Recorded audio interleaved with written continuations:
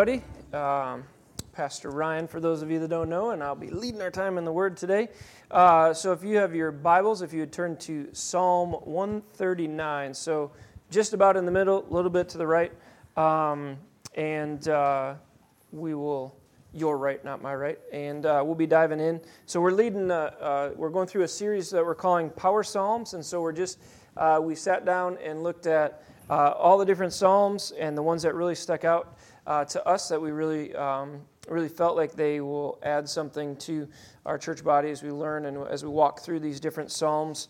Feel like we're going to be able to pull a lot out today from the Psalms. And this morning's sermon, I don't think we couldn't fit the sermon title up there, but the title is in your bulletins, is God's Infatuation with Humanity. And it's just, when you look at the total of Scripture, when you look from front to finish, the one thing and the one conclusion that somebody has to come to if they read this cover to cover, the one conclusion we have to come through is that God is infatuated with humanity. I mean, you think about the makeup of the Scriptures, that within just the first couple chapters, we see that God created, that God fashions man, He forms man, and takes time to do that. That it's not just that God thinks and all of a sudden we are, but God, Genesis chapter 2 says that He formed man in His own image. Chapter 1 echoes the same thing. And so you've got creation, God fashions man. You've got this gift that is given to man after He fashions him, and that gift is free will. And so God on some level gives you an amount of free will to decide to choose to love Him or not to love Him. Now, we can go in and preach a 50-year sermon and trying to figure out, a sermon series, and trying to figure out how much that God has given us, but we know one thing, that there's a response to the gospel. We know that there's a response to God when He calls you, that God may awaken you, but on some level you respond. And so God gives this free will to man, and what man does with this free will. See, God gave it to us so that we would not just be a robot that had to worship and praise God, but that it would be a choice to love God back. And so God gives you the choice, and with that choice, we see very clearly through Adam and Eve that man chose to rebel against God, that we chose death and separation from God when we chose that. That God gave Adam and Eve, and we all have made the same decision, but God gave Adam and Eve the gift of free will to choose to worship Him, and with that, they chose something else. They said, there's something else that I want, and through that, the relationship is severed and it's separated, and then you've got a promise given, and this is the exciting part, and this sets the stage for the rest of Scripture, from Genesis chapter 3 to the rest of Scripture, and that's the promise being played out. And the promise of God is that He will send a Savior, that He will send a Redeemer, that He is a God that is not just going to let you flounder in rebellion and away from Him, but He's going to send His Son, a Savior, to pay your and my sin fine. It's God's promise, and we see that it's fulfilled in Jesus Christ. What kind of God bends down and serves the very people that crucified Him? Infatuation, in my mind, is the only word to describe this. Have you ever, I'm going to try to describe infatuation and do the best that I can, but have you ever been in love and you've done some crazy things? Have you ever, yes? All right, all the guys waved their heads, none of the ladies did. So that's probably biblical, right? But so this is a story pre-Molly, so I apologize. I was not in love. I thought I was in love. You know, when you're like a teenager, a young teenager is really not like dating, but you're sort of like butterfly-y, you know? And so I learned that this girl, I guess I was like 16, 17, there was this girl that I really liked, and I found out that she worked at McDonald's, and it was leading to March, and so McDonald's has this thing in March, and it's the Shamrock Shakes. So every single day of the calendar that the Shamrock Shake was available, I would go to McDonald's because I thought I was in love. Like, I thought that was love. That ain't love. Then I met Molly, and I was like, boom, that's love, right? but I thought I was becoming infatuated with her, and I was becoming fat in the process. But I would go there, and literally, I remember one night, I went there 3 times for 3 Shamrock Shakes. So I'm like giving them to, homeless people on the street, and I'm like, I'm just going to go to McDonald's. You want one? So, but I just remember this, just these feelings that were erupting in me, and I'm trying to figure out, all right, how do I is this right? But it was consuming my thoughts. It was wrecking my pocketbook, and it was making me fat. That probably isn't a good example. God didn't get fat loving you. But so I looked up the word infatuation in Webster's dictionary, and here's what it says: a feeling of foolish or obsessively strong love. And so Molly and I are hanging out the other night, and I'm like, "Hun, I just can't find the word picture for this." And Molly's like, No. It's Micah with his train sets. So when Micah was a little guy, we bought him a wooden train set, and he just thought this was like the greatest thing ever. And so in our house, it had like a butler's pantry and kitchen and dining room and foyer, and it made a huge circle. And Micah would build train tracks halfway around some days all the way around, but day in and day out, he would wake up thinking about trains. He was so obsessed about it, he would dress like a conductor. He had the little Oshkosh Bagosh overalls with the lines on them, and he would get home and he would hit the trains. He would leave and he would cry because he'd have to pick up the trains. And then he'd come home and it's a new adventure every day, but he was obsessed to the point where he would save his money to spend on the trains. He would plot and plan. I can remember being at Toys R Us, and there's 50 different companies that make wooden trains, and he's picking out the best bang for his buck, like where can I get the most trains, because it was an absolute obsession that he had with train tracks. I want to, before we get too far, as we talk about this idea of infatuation, that God has this feeling that is borderline foolish or obsessively strong love towards humanity, I want to put a little bit of a guardrail up. God never gives up his godness, his perfection, his holiness to pursue us.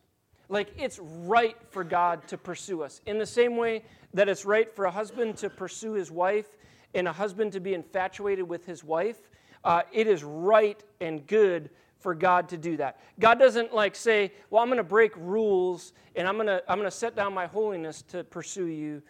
God doesn't do that. God stays perfect in his pursuit of you. I think that's an important point, because I don't want to make God out to just be like a man and bring him down to our terms to understand it. And I want to read for you Psalm 139, and then we're going to go through and we're going to pick out 6 things in this psalm as it just shows God's absolute infatuation with you. That if you didn't know that God is infatuated with you and that God is pursuing your heart, I want to read through the psalm, and then we're going to dive through and look at it together. Psalm 139, starting in verse 1. O God, you have searched me and known me. You know when I sit down and when I rise up. You discern my thoughts from afar. You search out my path and my lying down, and are well acquainted with all my ways. Even before a word is on my tongue, behold, O Lord, you know it altogether. You hem me in behind and before. You lay your hand upon me. Such knowledge is too wonderful for me. It is too high. I cannot attain it. Where shall I go from your spirit? Or where shall I flee from your presence? If I ascend to heaven, you are there. If I make my bed in Sheol, you are there. If I take the wings of the morning and dwell in the uttermost parts of the sea, even there your hand shall lead me, your right hand shall hold me. If I say, surely the darkness shall overcome me, and the light about me is night, even the darkness is not dark to you, and the light is as bright as the day. For darkness is as light with you. For you formed my inward parts. You knitted me together in my mother's womb. I praise you, for I am fearfully and wonderfully made. Wonderful are your works. My soul knows it very well. My frame was not hidden from you.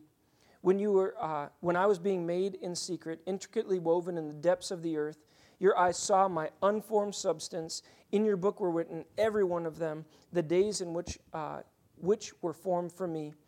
And when there was yet none of them. How precious to me are your thoughts, O God. How vast is the sum of them.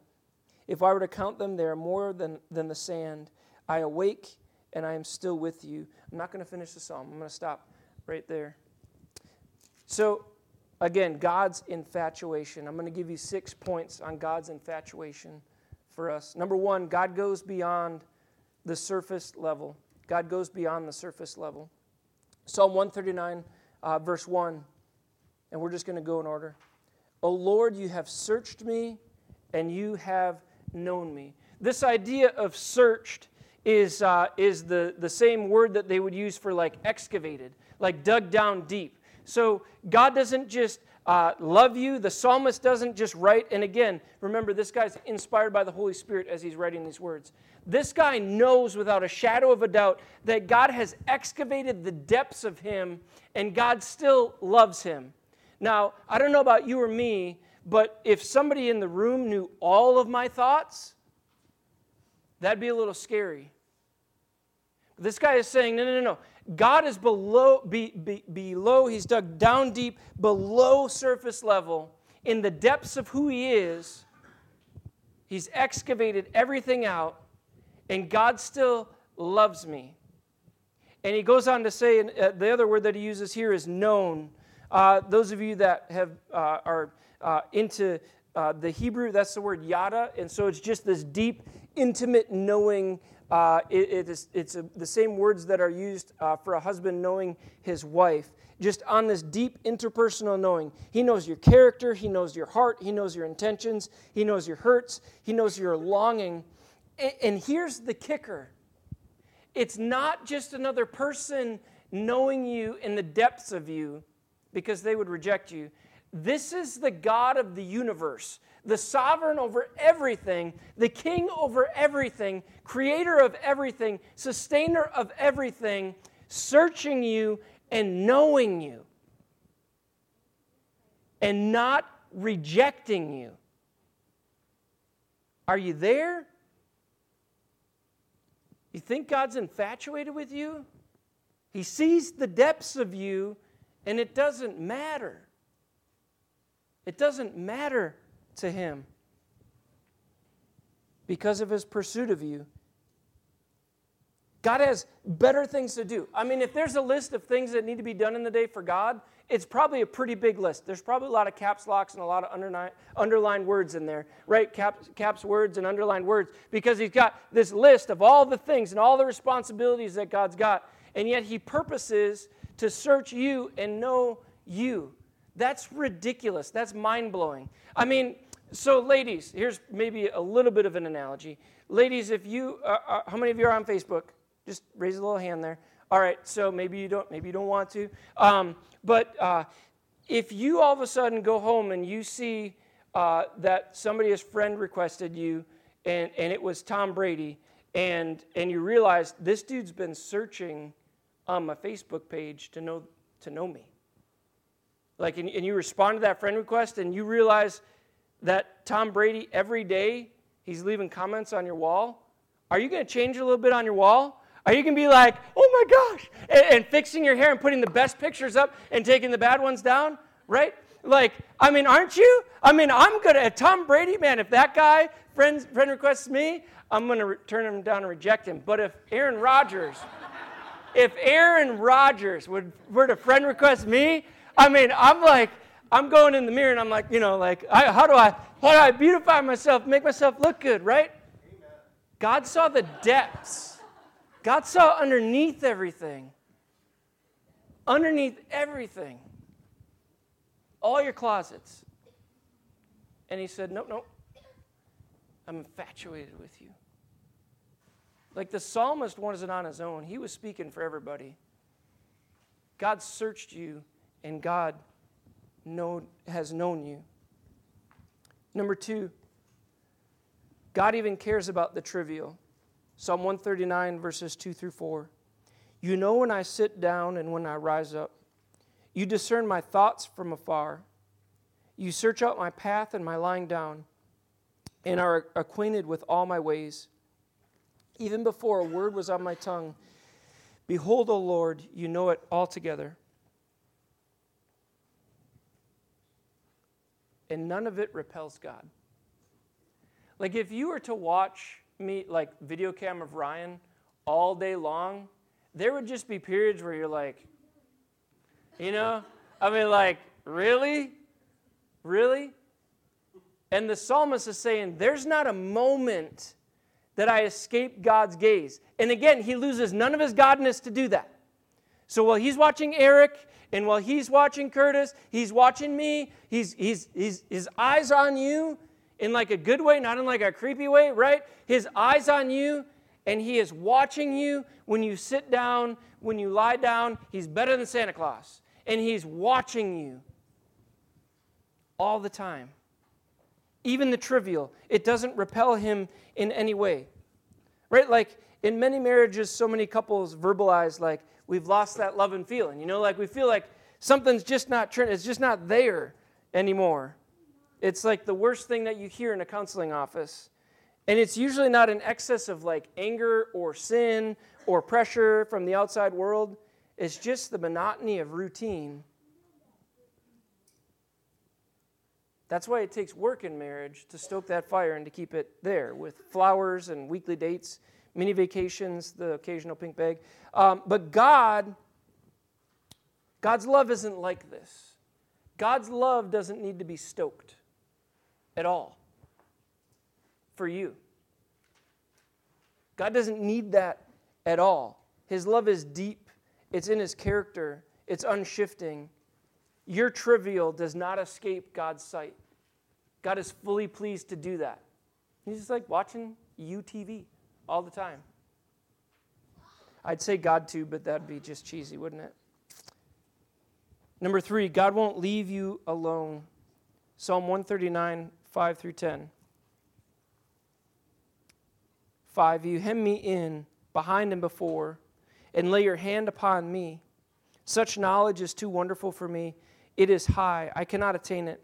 Where shall I go from your spirit? Or where shall I flee from your presence? If I ascend to heaven, you are there. If I make my bed in Sheol, you are there. If I take the wings of the morning and dwell in the uttermost parts of the sea, even there your hand shall lead me. Your right hand shall hold me. I've taken this and I've preached this verse, you hem me in, over and over and over again. And I didn't pick up something in this. This is not just God's protection. Like I've always thought, oh, God hems me in. God surrounds me with a hedge of protection. And I've preached that. I've taught that. I don't think it's too far from what the guy is trying to communicate here. But the reality is, this guy can't get away from God, and this guy wants to get away from God.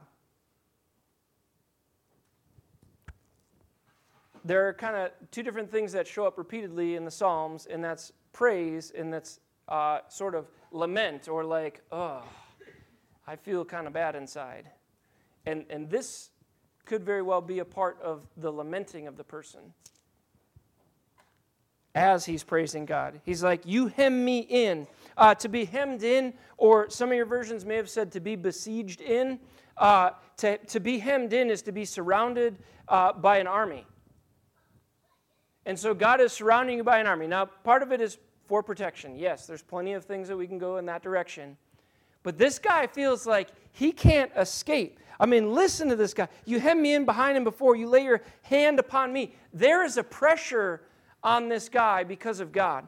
You ever feel God's pressure? Hopefully you have. Such knowledge is too wonderful for me, I cannot attain it. Where shall I go from your spirit? Where shall I flee from your presence? If I ascend to heaven, you are there. If I make my bed in Sheol, you are there. He's saying, I could go to heaven, and God is there. I could go down to hell, and God is still there. There's no place, no way of escape. That's comforting and terrifying in the same sentence. Because there is nothing that you can do that God will not see, or nowhere you can go where you can escape God from. You can't run from Him. You can't hide from Him. You can't fly away. His presence is palatable. His presence is palatable. He's drawing you to seek Him day in and day out. Right? Have you ever just thought, I'm going to just put my Christian card on a shelf, and then I'm going to put a book in front of it, and then I'm going to go do what I want, and then when I come home, I'm going to grab my Christian card and put it back in my wallet, and nobody will be the wiser? Have you ever thought you can do things and get away with it? Have you ever thought you could feel feelings and really dwell on them and get away with it without God's Spirit pricking your heart? That is God's pursuit for you. That is God's passion for you. God knows that He is the fulfillment of what you need. He is the object that you are to pursue. Money doesn't satisfy. Lust doesn't satisfy. Highs won't last. None of it will bring lasting joy. And so God pursues you, and God pressures you, and God doesn't let you get comfortable with things that aren't of Him, because God knows that He's your greatest joy, and He's driving you to seek Him back. That's why you feel that weight when you try to rebel from God. And if you rebel long enough and you don't feel the weight, that's when you get worried. That's when you get worried. Because are you really His? As I was coming to faith, everything began to lose flavor. And I hope that can, not just food. Everything in life began to lose flavor. When I was in the process of God drawing me to start following Him as a 19-year-old kid, everything in life just seemed like money, like cool stuff, everything began to lose flavor. And the only thing that satisfied was a relationship with God. So God does this whole hemming in as He's leading us to begin a relationship with Him. You feel like no matter where you go, God's put Christians all around you, and you're like, dang it, again? You know? Or you may be on the other side, you're following Christ, and you're just like, you just feel like, God, there's this weight, there's this pressure, there's these things that you call me to, God, that I can't do on my own, and I need you to fulfill them. I need your help. That's God hemming you in. That's not something to be frightened about and run from. That's something to lay into His embrace and move forward in. God has hemmed you in because He loved you. Why are you running? Number 4, the darkest moments are not intimidating to Him. The darkest moments are not intimidating to Him. I can't tell in verse 11 or 12 if the dude is talking about depression or living in sin. I can't. It's one of the two. It may be both. We'll just do it as both. Verse 11, if I say, surely the darkness shall cover me, and the light about me be night, even the darkness is not dark to you. The night is bright as day, for darkness is as light with you. So this guy is saying, like, either, number one, there's a darkness that we feel, like it's emotional. It's like, I'm going into this realm of just feeling depressed, and there's this darkness over me, and God is not intimidated by the darkness of my emotions, and so God pursues me. Is that too heady or weird? I hope that's not. But like, it's either a darkness that we feel, that it's inside of us emotionally, that, God, I just feel dark. And yet God still meets him there and is not prevented from seeking Him there. Or it's a darkness that this psalmist creates. That he says, ooh, it's night. And I'm under cover of night, so I can do what I want. And I'm going to pursue sin. I'm going to pursue it. Because I'm covered and God can't see me. God sees everything. Everything is laid bare. And He says at the end of it, He knows it. He's like, no. Even the darkness became light because God was there. God was even there in my darkness. Whatever the darkness was, God was there. God either met him in his sin or met him in a spot of just being emotionally overwhelmed. And God met this guy. God met this guy. Like a flashlight staring down. God is so infatuated with you that He will not allow His children, the object of His affection, to get comfortable in their sin or to be led astray thinking they're all alone in their depression. Number 5, God is infatuated as seen in that He was and is hands-on. Psalm 139, verses 13 through 16. For you formed my inward parts, you knitted me together in my mother's womb.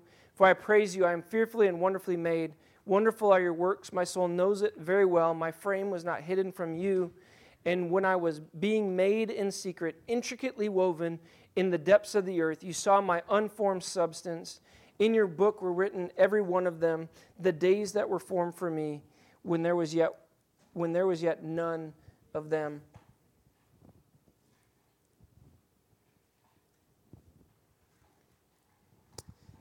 God saw your unformed substance. The Hebrew word here is a ball of yarn not yet knit into something great. So when you were just goo in and you were being formed in your mother and God was there, he saw what looked completely unformed and he knew he had a plan, he had a purpose, he was working even there. God was fully hands-on, and God still is a fully hands-on God. That's what he does. He was there at the beginning of the moment of conception, the moment that conception happened. God's hands and his plan were at work. Another place in Scripture says that before the world began, that God already had a plan for you. God already had a purpose for you. God knows it all. And God still pursued you, and God still loved you. Well, you were just a ball of yarn. God's infatuation with you was already there. He's like, that's my goo. That's mine. I'm working there. This is the verse where we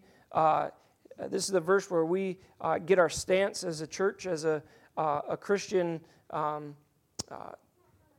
Christian religion on the sanctity of life. This is the very verses that God loves the moment of conception and on. God loved the child and is involved, and this is why we protect. And this is why having a different stance on abortion is just a non-negotiable in the Christian church. And the only thing I'd add to that is not only do we need to preach that it's a non-negotiable in the church, but we also have to provide a better option for those ladies also where we fail on either end of it to be Christians and to really walk this out. But this is right where we get it. God is involved and he's hands-on. I mean, think about it. When you have been just in a spot of utter, you don't know which way to go. You don't know whether to go right or to go left. And then you pray and the peace of God just descends on you and you're like, wow, that was God. God is hands-on. Number 6, God's infatuation with you defies reason as we understand it. Psalm 139, verses 17 and 18. How precious to me are your thoughts, O God. How vast is the sum of them. If I were to count them, they were more than the sand. I awake and I am still with you. How vast the sum of God's thoughts. God is omniscient. He's all-knowing. And yet he answers prayer and sustains your strength and pours out blessing and allows fruit to come into your life in certain seasons. And this guy's like, wow, God's thoughts are just so great. And he said this whole time, but I'm in his thoughts, and God thinks about me and all of his great thoughts. And then he answers at the end of this, or he says at the end of this, makes a statement, I awake and I'm still with you. I awake and I'm still with you. I'll never forget the morning after Molly and I were married, and there's this great courtship, and I loved it, and I'm just realizing I totally forgot to tell Molly I'm going to talk about our wedding night. But we wake up, we're talking about wedding morning, but I woke up, and it's like, wow, I'm still with her. And 16 and a half years later, I wake up in the morning, and I think, wow, I'm still with her. That's the same thought that we should have about God. And we wake up in the morning and God has not left you. God is still with you. That's incredible that he's so high above and yet so committed to us. God's infatuated with you, church. You get that? Back to Micah's train infatuation. He's pretty much over it for the most part.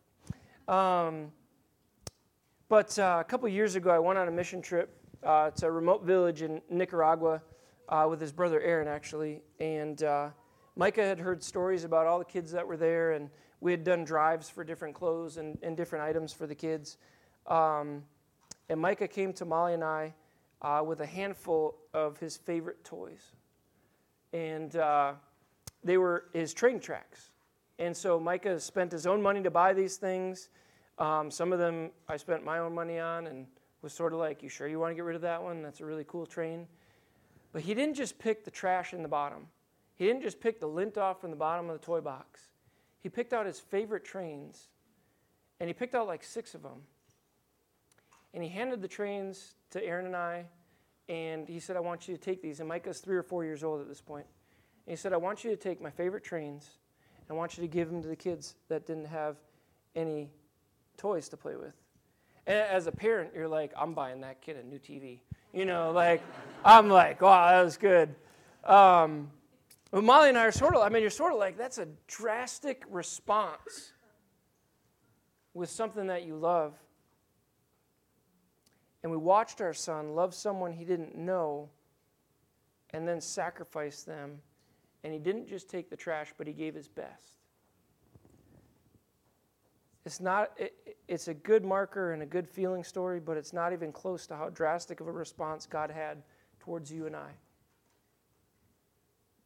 God's infatuation with humanity caused him to do something drastic. He saw us and knew that we were separated because of our sin, and yet he decided to erase that debt by sending his son to a cross and allowing men to nail him there and crucify him. He died. They pierced his side. They buried him so that you and I could go free. If that's not infatuation with us, that demands a daily response from us, I don't know what is. And I don't know what the response should be to that. I'm just being honest. I'm going to read the psalmist's response. He goes into like a 3 or 4 verse dirge. It's almost comedical. He's like, God, I hate the people you hate. And he goes and he talks about that. But then we get down to verse 23. And his response, and you respond how God calls you to respond. Jacob's going to make his way up there, and we're going to get ready for one last song. But the psalmist's response is verse 23, search me, O God, and know my heart. He gives God license to get up in his business. And he says, try me and know my thoughts, and see if there's any grievous way in me. He gave God license, and then he said, God, continue to peer into my soul. If there's anything dirty in me that would come between you and I, show me. And then he said, lead me. Lead me in the way everlasting. There is one way for you personally that is everlasting. And that way is God's way. This guy submits to him, and God guides him.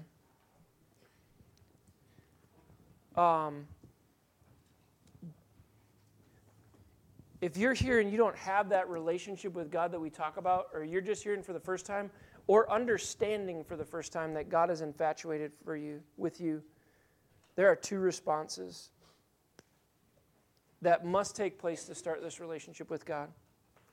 Number 1 is that you believe. John 1:12 says, if we believe and receive, then we're his. That you agree with God about your sin. God, I'm going to believe in you, that you died for me, you went to the cross for me, you rose again to give me new life. And then in that we see that we were the ones that sinned, that caused him to go to the cross. And then secondly, we receive. We accept the message and the grace of God personally. That we verbalize this decision to follow him. Believer, I don't know how you respond. I know how the psalmist responds. I know how this makes me want to respond. But you know how to respond because God's Spirit's the one that speaks to you, not me. If you stand, we're going to have a couple people up front, prayer counselors. If you need prayer, feel free to come forward. You can just stay in your spot and worship. You can pray with somebody that looks spiritual next to you. But I'm going to pray, and then we're going to go into worship. God, thank you so much that you're a God that's worthy of all of our praise. God, we could sing about you every second of the day, and it wouldn't be enough. You deserve more. God, I pray that you would help us to find you this morning in a deeper way than when we walked in. God, I pray that you'd speak and we'd respond well. In Christ's name, amen.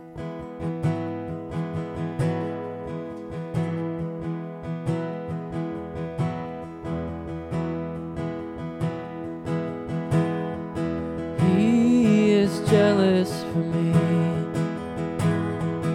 Love's like a hurricane. I am a tree bending beneath the weight of his wind and mercy. When all of a sudden I am unaware life's afflictions eclipsed by glory. And I realize just how beautiful you are and how great your affections are for me. And oh, how he loves us so. Oh, how he loves us, how he loves us so. And oh, how he loves us so. Oh, how he loves us, how he loves us so. And we are his portion, and he is our prize, drawn to redemption by the grace in his eyes. If grace is an ocean, we're all sinking. So heaven meets earth like an unforeseen kiss. My heart turns violently inside of my chest. I don't have time to maintain these regrets when I think about the way he loves us. Oh, how he loves us. Oh, how he loves us. Oh, how he loves. Yeah, he loves us. Oh, how he loves us. Oh, how he loves us. Oh, how he loves. Yeah, he loves us. Oh, how he loves us. Oh, how he loves us. Oh, how he loves. Yeah, he loves us. Oh, how he loves us. Oh, how he loves us. Oh, how he loves. So if anybody has just a couple minutes, we're going to be tearing the whole stage down today because we're going to be putting a new wall up here in front this afternoon. And so if you have a couple minutes to help us move chairs in the front 2 rows to the side and then clear the stage, we'd appreciate it. Don't worry about it if you can't. And Jamie, if you close us out in prayer, that'd be great.